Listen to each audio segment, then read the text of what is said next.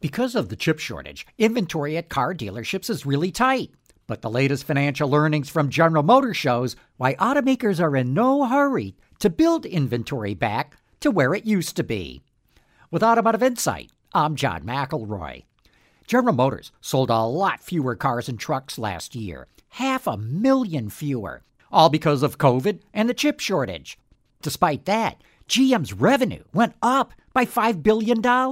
It posted a profit of nearly $10 billion, up a whopping 57% from the year before. And it's all thanks to tight inventory. GM didn't have to offer any discounts or special sales, so all that money dropped right to the bottom line. And it's numbers like these that explain why automakers are not going to build inventory levels back to where they were before the chip shortage. No siree, bub. Not with the kind of money they're making now. With Automotive Insight, I'm John McElroy, WWJ News Radio 950.